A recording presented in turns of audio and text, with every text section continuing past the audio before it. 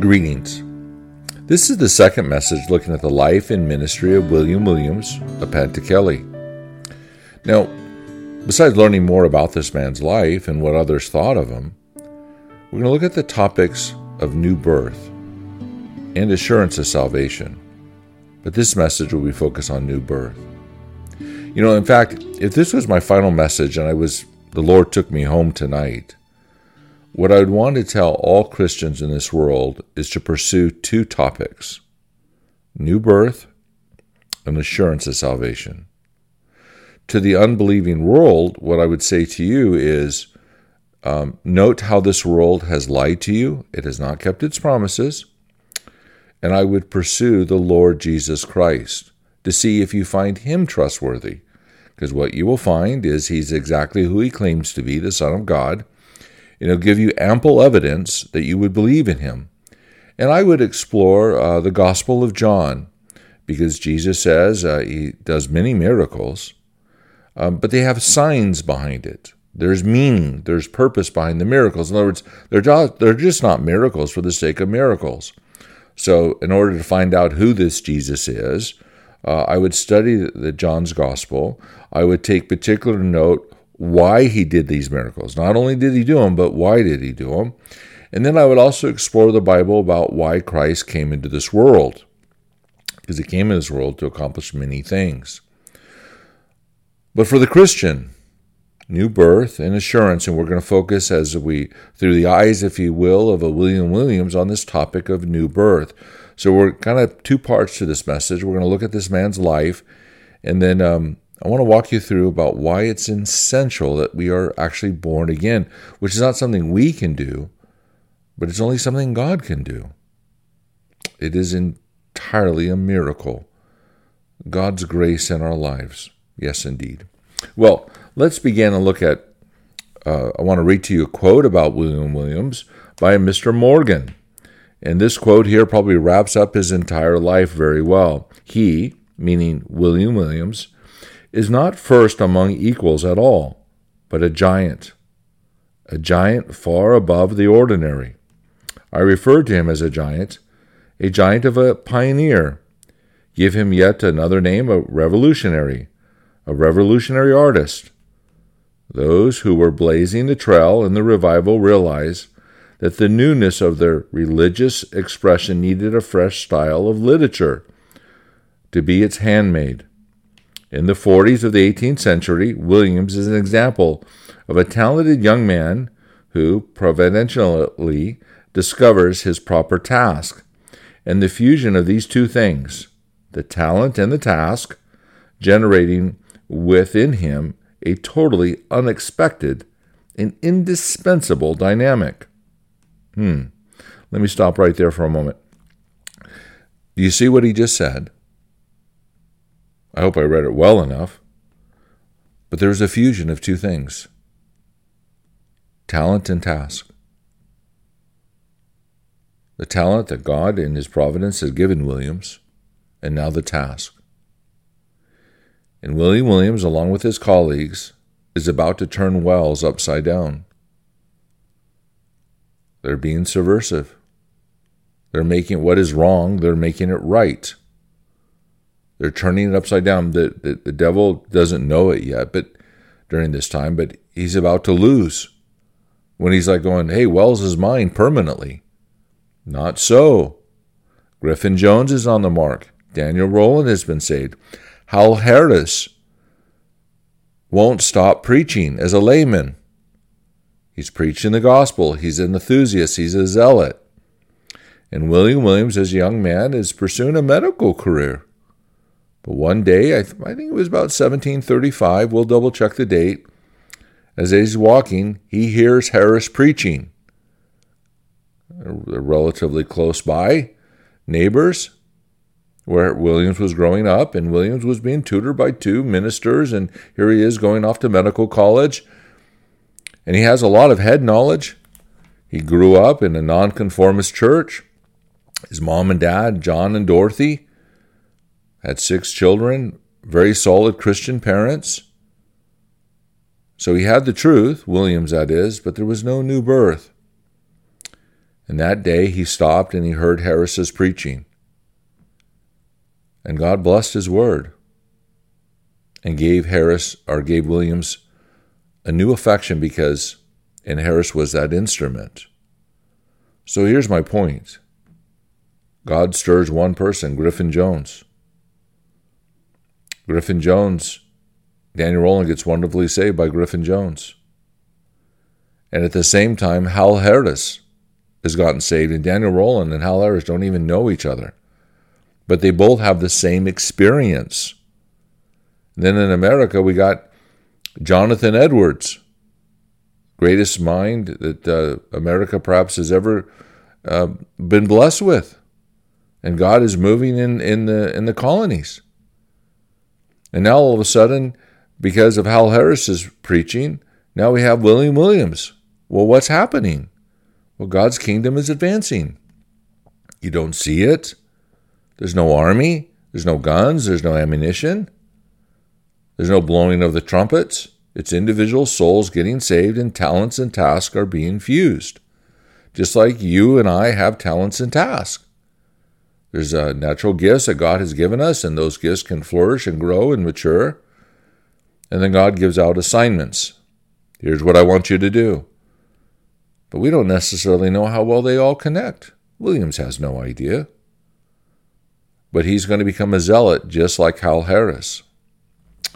Now, I want to remind you what the doctor said. Remember when I said to you that the doctor, and this happened a couple of different times as I recall, would get just the toll of the ministry. And if you're a minister and a preacher, I think it's kind of encouraging to know, the doctor got fatigued too, Dr. Martin Lloyd-Jones. And during one of these times, and how can you blame him? There was a time during the 1930s in Aberfon Wells, after being a minister there. That, by the way, is the part of his ministry that I'm most fascinated with for a good, 8 to 10 years. And he had a respite. And now, after World War II, being the minister at Westminster Chapel with Campbell Morgan, he needs a respite, and he's reading Welsh hymns by William Williams, and he says this about them. He says that he was reading the Welsh hymns of William Williams in the Calvinistic Methodist hymn book when he was given such a conscience of the presence and love of God as seemed to excel all that he had ever known before. It was a foretaste of glory. This was the reason why, at a conference for Christian ministers, Lloyd-Jones would say that William Williams' hymns have an incomparable blend of truly great poetry and perfect theology. Yes, in fact, there would be those that would say that Williams' poetry and hymns was the confession of faith of the Calvinistic Methodists. Again, I want to emphasize this beautiful fusion of gifts and talents that God indeed used in a mighty way. Now, as I mentioned, as a young man, he was born in south of Wales, and he's called William Williams of Pantycelyn. Well, where does the name Pantycelyn come from? Well, if memory serves me right, it's a farm. In fact, you'll see the picture of it here. And I think it came on his mother's side, Dorothy. And I'm going to double check this if I'm speaking out of school, but I think I have this right. Where John was a single man, William's father, older man, Dorothy, younger lady, and she was an initiative taker. And John was traveling because he was, back then you look at Wells and you've got sheep, you got a little bit of cattle, you got some horses, you got some cereal, some as far as just for crops and grain and things of that nature. And I would imagine that John was traveling, if I remember right, John was traveling, to market and things like that. And there's young Dorothy at the door, and I think she said something to the effect of, John, how long are you going to keep searching for a wife? Don't you see that you have one nearby? It was something to that effect. Well, I like initiative takers. Good for her. I'll double check this story, but I don't think I'm confusing it. And so it sounds like they had a wonderful marriage, and Williams, along with his siblings, grew up in a nonconformist, independent chapel, not part of the Anglican Church. And so he was blessed by that to grow up in a solid biblical church, though there were things that he would learn because there were doctrinal differences within this congregation in terms of being Calvinistic versus Arminian, and which would end up leading to a church split. But Williams would see as a young man people going out of their way to create division, to argue. It's such a shame. I see that today. I remember when one Christian sister said, it's an amazing thing that I can get Christians to come for dinner at my home, or maybe have a day of barbecue and games and things of that nature. I can gather up a lot of Reformed people, but I can't get them to go to the same church. I can't get them to go to the same church because we're just looking for reasons to argue. And I think that's just something we need to think about. I think history is full of examples of this.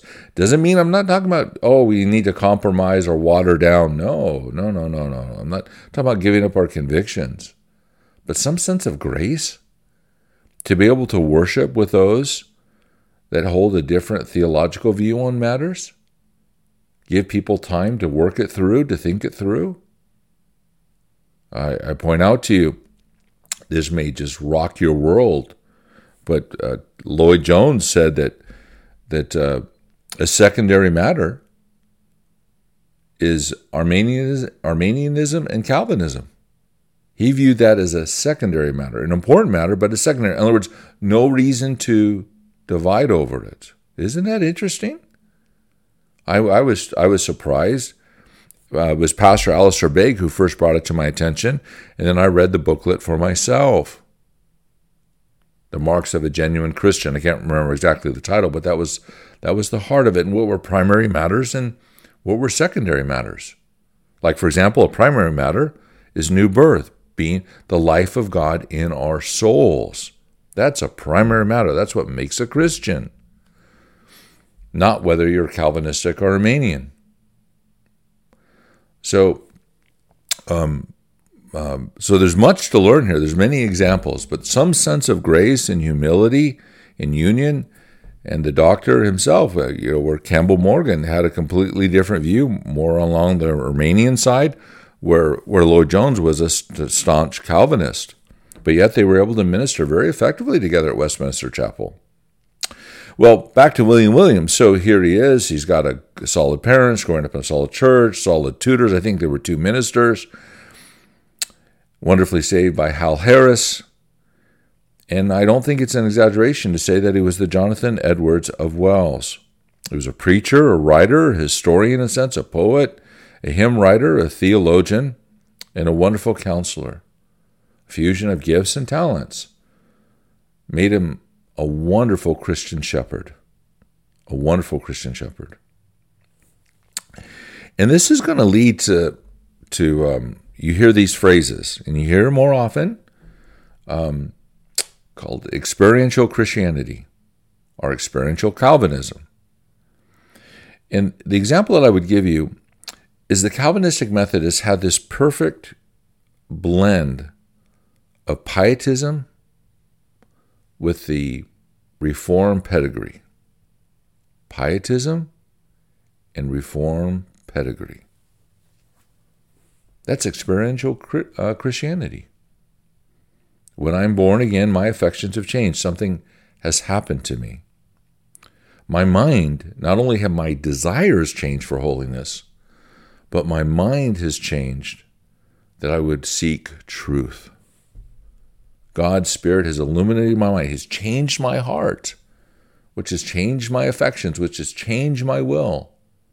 But I can now see the life of God is in my soul. So, again, I just picked the Calvinistic Methodists because that's where I was led to, but there's Puritans, there's Reformers, you can look at particular centuries of the Baptists and the Presbyterians and other nonconformists, and they're making the same point. You can make the same point, which is they want to go back to New Testament Christianity. And New Testament Christianity is pietism and Reformed pedigree. Or you could say holy living and truth and holy living, and they're not divided. Now, when Williams was growing up, there was a challenge because the Anglican Church stopped being what I would say at large a Christian church. In other words, it was dead in its formality. It was dead in its formality. Let me give you a personal example. In St. Michael's, Maryland, I was a Saturday, and my wife and I were walking this quaint little town, and I walk into an Anglican church because it was open. It was open for a tour, and it was a beautiful stone church. Just absolutely loved it. And as I was getting the tour, the individual who was showing me, she goes, "Well, here, our emphasis on our worship services is formality." And I go, "Excuse me?" She goes, "It's formality. That's our emphasis." So John Wesley, he emphasized preaching of God's word. We emphasize formality. And I go, "What do you mean by formality?" And she said, "Oh, our rituals. We have rituals. We have a set scheme that we follow in order to worship God. And that's our emphasis. So we open the Bible, we read from the Bible, but that's not our emphasis." And I thought, well, first off, of course, I was sad by that answer, but I love the honesty of it. I love the honesty of it. Sometimes we could just ask people, "What do you mean?" And this would be an example of what I mean, that it's misguided, right? In other words, you could, like, within the Presbyterian Church, we want our worship service is in order. But I think it was like Richard Baxter made the point, something like, "I would rather have a church disorderly saved than orderly spiritually dead." Okay? So what Baxter really wants is he wants a church that is actually saved and worshiping in proper order, right? In a biblical way, right? But he goes, "I'd rather have a church that is disorderly, a little chaotic, all right, missing on a few points, but it's saved, versus being spiritually dead and adhering to our formality," right? So it is a Christianity with no life, no new birth. And the nonconformists at this time were busy fighting over doctrinal issues, and heresy, as I mentioned before, had crept in. So that became a problem. And yet, as I say, the Calvinistic Methodists were yet to be born. But God's saying, okay, now I'm going to raise up a new crop of ministers. Some of them are going to be within the Anglican Church. Some of them are going to be among the nonconformists. And some of them are going to be outside the church altogether. They're going to be the farmers and the cobblers, the people that are just kind of like overlooked, where God is saying, now listen, you ain't going to preach my gospel? Don't worry about it. I'll go get some people who will. Now, there are 3 best-selling books that I want to tell you about, and then we're going to get into this topic of new birth. The 3 best-selling books in Wales at this time was Called to the Unconverted by Richard Baxter, okay, and then Piety, Practicing Piety, that's what it is, The Practice of Piety by Lewis, and I'm going to spell his last name, Baylys. So The Practice of Piety by Lewis, and his last name, Baylys, Baylys. And the third one, you want to guess? Besides the Bible, right? What would be the third most popular book, or among the 3? Okay, you ready? It's Pilgrim's Progress by John Bunyan, right? Because, again, these books have the perfect blend of truth and life and truth. Okay, piety, growth in holiness, just walking with the Lord, and wonderful theology. In fact, Williams would say that he wants to learn the language of Canaan.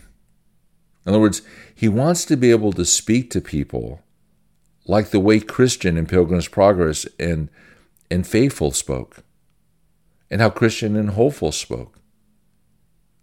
To speak like the evangelist and other wonderful Christian characters in this magnificent book. In fact, it was in Vanity Fair that where it would have been Christian and hopeful, they couldn't understand their language, their Christian language, the way they would speak to one another with such grace and love, and speaking about heavenly things that the people of Vanity Fair knew nothing about. It is a new language. I used to end these messages years ago that may Christ be our most intimate companion. In other words, we would walk closely with him. That prayer would become our new sport. In other words, as excited as we are about American sports, let us be excited about prayer, that we would need as much as oxygen. And thirdly, that Scripture would become our new language. That Scripture would become our new language. And where do I get it from? Well, I get it from reading people such as this. I don't think in my messages I need to say this, so I'm not a plagiarist. There's not anything that I've shared with you has always come from either other authors or preachers. There's no new idea. The only thing that I could ever offer you is sometimes I might state something wrongly because I'm mixing up books or something of that nature. But everything I'm sharing with you comes from other people. I may not be articulating as well as they do, but it comes from others. Well, all right. Now, new birth. I want to look at this subject the way that I think a Calvinistic Methodist might look at it. So I want to ask you some questions. In Genesis 3:24, God says, listen, we're going to need to protect Eden. We're not going to allow Adam and Eve back in. Put a cherubim, give them a flaming sword, and don't allow anybody back. So here's my question. Are you going to be able to overcome that cherubim with a flaming sword to enter the garden? And if the answer is no, what do you think heaven's like? You going to be able to sneak over the wall? Is that what you're thinking? Is there any possibility you're going to get past an angel with a flaming sword? I don't think so. What about Matthew's Gospel, chapter 5, verse 20, where Jesus says, listen, your righteousness needs to exceed that of the Pharisees and scribes to ever enter the kingdom of God. Now, you can say whatever you want to say about the Pharisees, but they knew their Bible. They knew Scripture far better than I. And at least overtly, they lived a much more holy life than I do. Is my righteousness ever going to exceed that of the Pharisees and scribes? No, it's not. What about Galatians chapter 3, verse 19? It says, for through the law I died to the law. In other words, I have no confidence in the law. I have no confidence. It can't do anything for me. And he goes on to say, so that I might live to God. So how am I going to grow in holiness? Am I going to put myself under the law and treat it like as if I'm going to the gym? Yes, I can. I'm going to go. I'm going to do these things. I'm going to keep all of God's laws and precepts because in my flesh, in my character, in my own meritorious works, in my own performance, being a good American, we are all about performance. Relationships are based on performance. Quid pro quo. What can you do for me? And I am going to, by my flesh, am going to be able to keep all of God's law. Well, if you're keeping all of God's law, then you don't need to, you're going a completely different way than what Paul is saying. For he says, for through the law I died to the law so that I might live to God. So here's my question. How are you doing? Are you living to God? Is that something you can just do yourself? Or do you need somebody to do something for you? Turn with me to John's Gospel, chapter 3. You know it very well. I'm going to read it quickly to you. Nicodemus is surprised. Jesus says to him, "Truly, truly, I say to you, unless one is born again, he cannot see the kingdom of God." Okay? So Jesus says, hey, listen, unless your righteousness exceed that of the Pharisees and the scribes, you're not going to see the kingdom of God. This gives us some insight. I always say it's the psalmist, but maybe there's some scripture I'm thinking about, but I think it's Isaiah chapter 45, I think verse 8, where Isaiah is calling down from a righteousness from heaven. He's calling on God to do something. And in chapter 45, I think verse 22, you can double check me, it's a wonderful verse the Methodist preacher used the day that Charles Spurgeon got saved, where he says, "Turn to me, look unto me, all the ends of this earth, and thou shalt be saved." That's what the Lord is saying. Look unto me and be saved. So in Isaiah 45, we have the prophet crying out to God, "God, I need a righteousness to rain down from heaven because I can't do this." And God graciously says, "Listen, I want you to look unto me to be saved." And now here's Jesus saying, "Truly, truly, I say to you, unless one is born again, he cannot see the kingdom of God." Nicodemus said, "How can a man be born when he is old? How can he enter a second time into his mother's womb and be born?" And Jesus answered him, "Truly, truly, I say to you, unless one is born of water and the Spirit, he cannot enter the kingdom of God. That which is born of the flesh is flesh, and that which is born of the Spirit is spirit.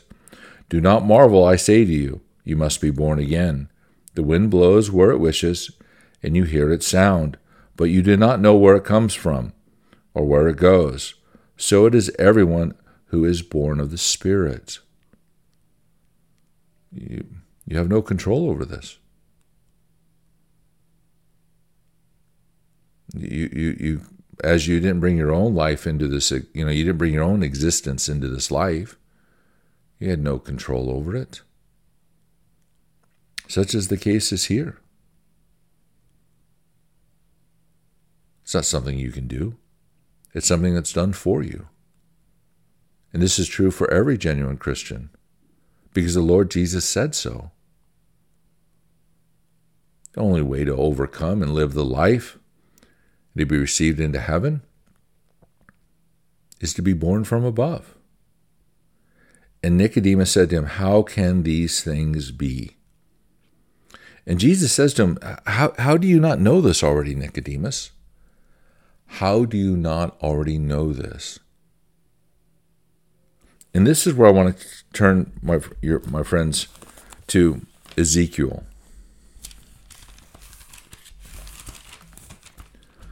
And I'm going to be reading from Ezekiel 34 and 36, okay?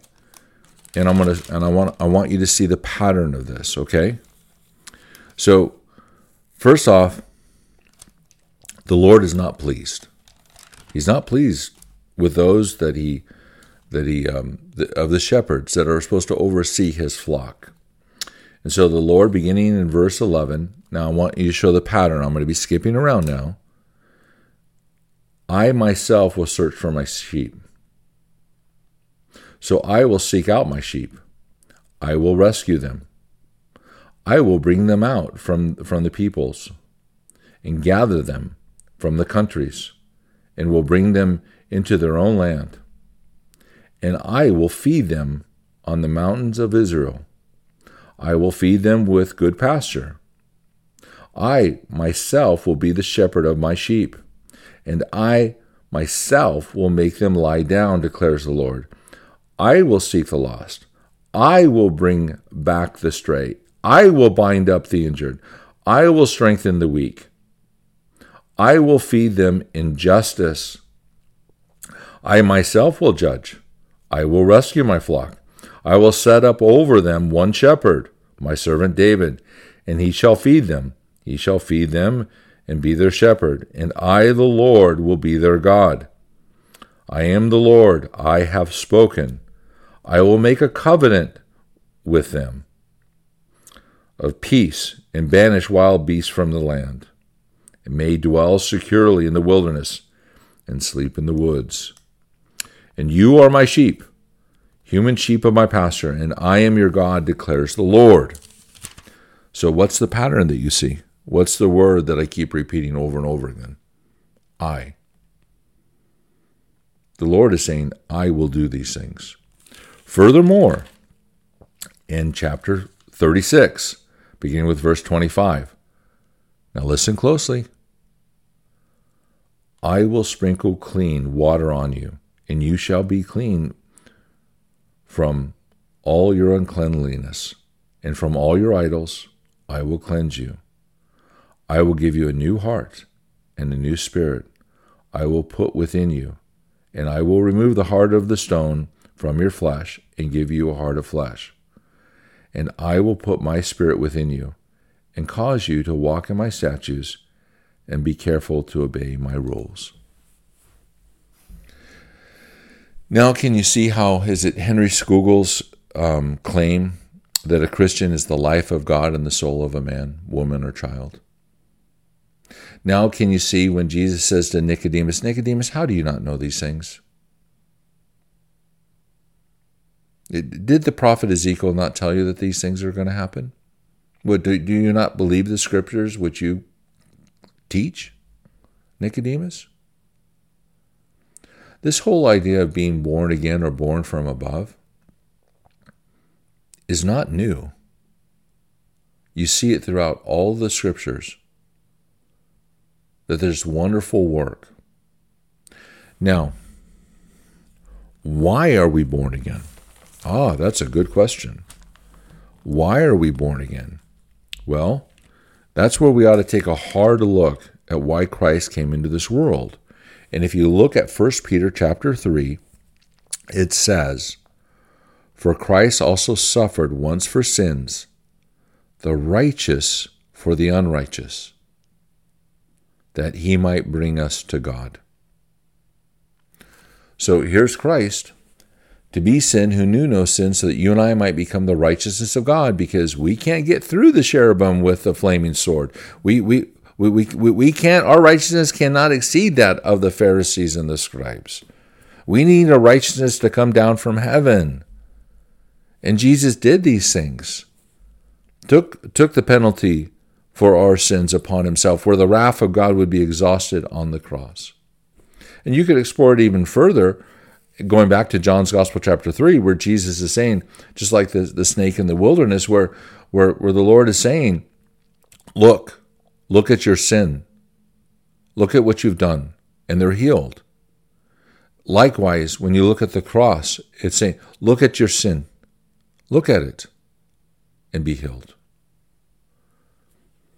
Well, John, is there anything I can do for this new birth? Well, of course there is. By God's providence, you're listening to this message, and God has been moving in many different ways. But it's to believe on the Lord Jesus Christ. Well, John, how do I begin to believe on the Lord Jesus Christ? Well, go find out who he is. Is he trustworthy? Is he capable? Does he keep his promises? By studying John's Gospel, that's where I would recommend. Study his life, his ministry, his works, and prove to yourself that he's the Son of God. And as I always say, because the old preachers used to say this, ask the Lord to show you your sins, all your sins, your secret sins, the ones that you love the most. And then ask the Lord to show you your Savior as you're studying and pursuing this person of Jesus Christ. And to the Christians, in this very difficult world and precarious times, how wonderful it is to be born again, to be born from above. And so let's pursue and draw even closer to God so that we may live unto him. In other words, how do we grow in holiness? Because we are living unto God. For through the law, I died to the law. I see that it is absolutely of no use to me. Okay, not because there's something wrong with the law, there's something wrong with my nature. But now that God has given me a clean heart, and that my heart of stone has gone away. I'm no longer diamond hard. My forehead, my chest my steel chest has been shattered. The Word of God illuminates my mind, changes my will, Romans 6:17.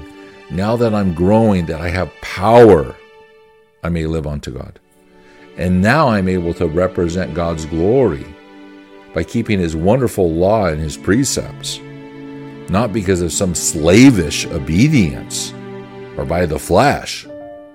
No, but by this new birth, I'm able to reflect God's glory. And that's the wonderful secret.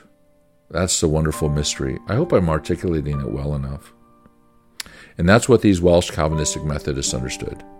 And that's what William Williams understood. It wasn't, he grew up with head knowledge, and God wonderfully moved and gave him, cleaned him, a fresh start, forgiveness, a new heart. The power of God in his soul, the life of God in his soul gave him life. And he would go on to be one of God's wonderful foot soldiers proclaiming the gospel, going to turn Wales completely upside down. And that very act can happen today in our time. And by God's providence and will, I hope it does. Well, I'm at the 36-minute mark. Sorry for being so long. Until next time, grace upon grace be with you all.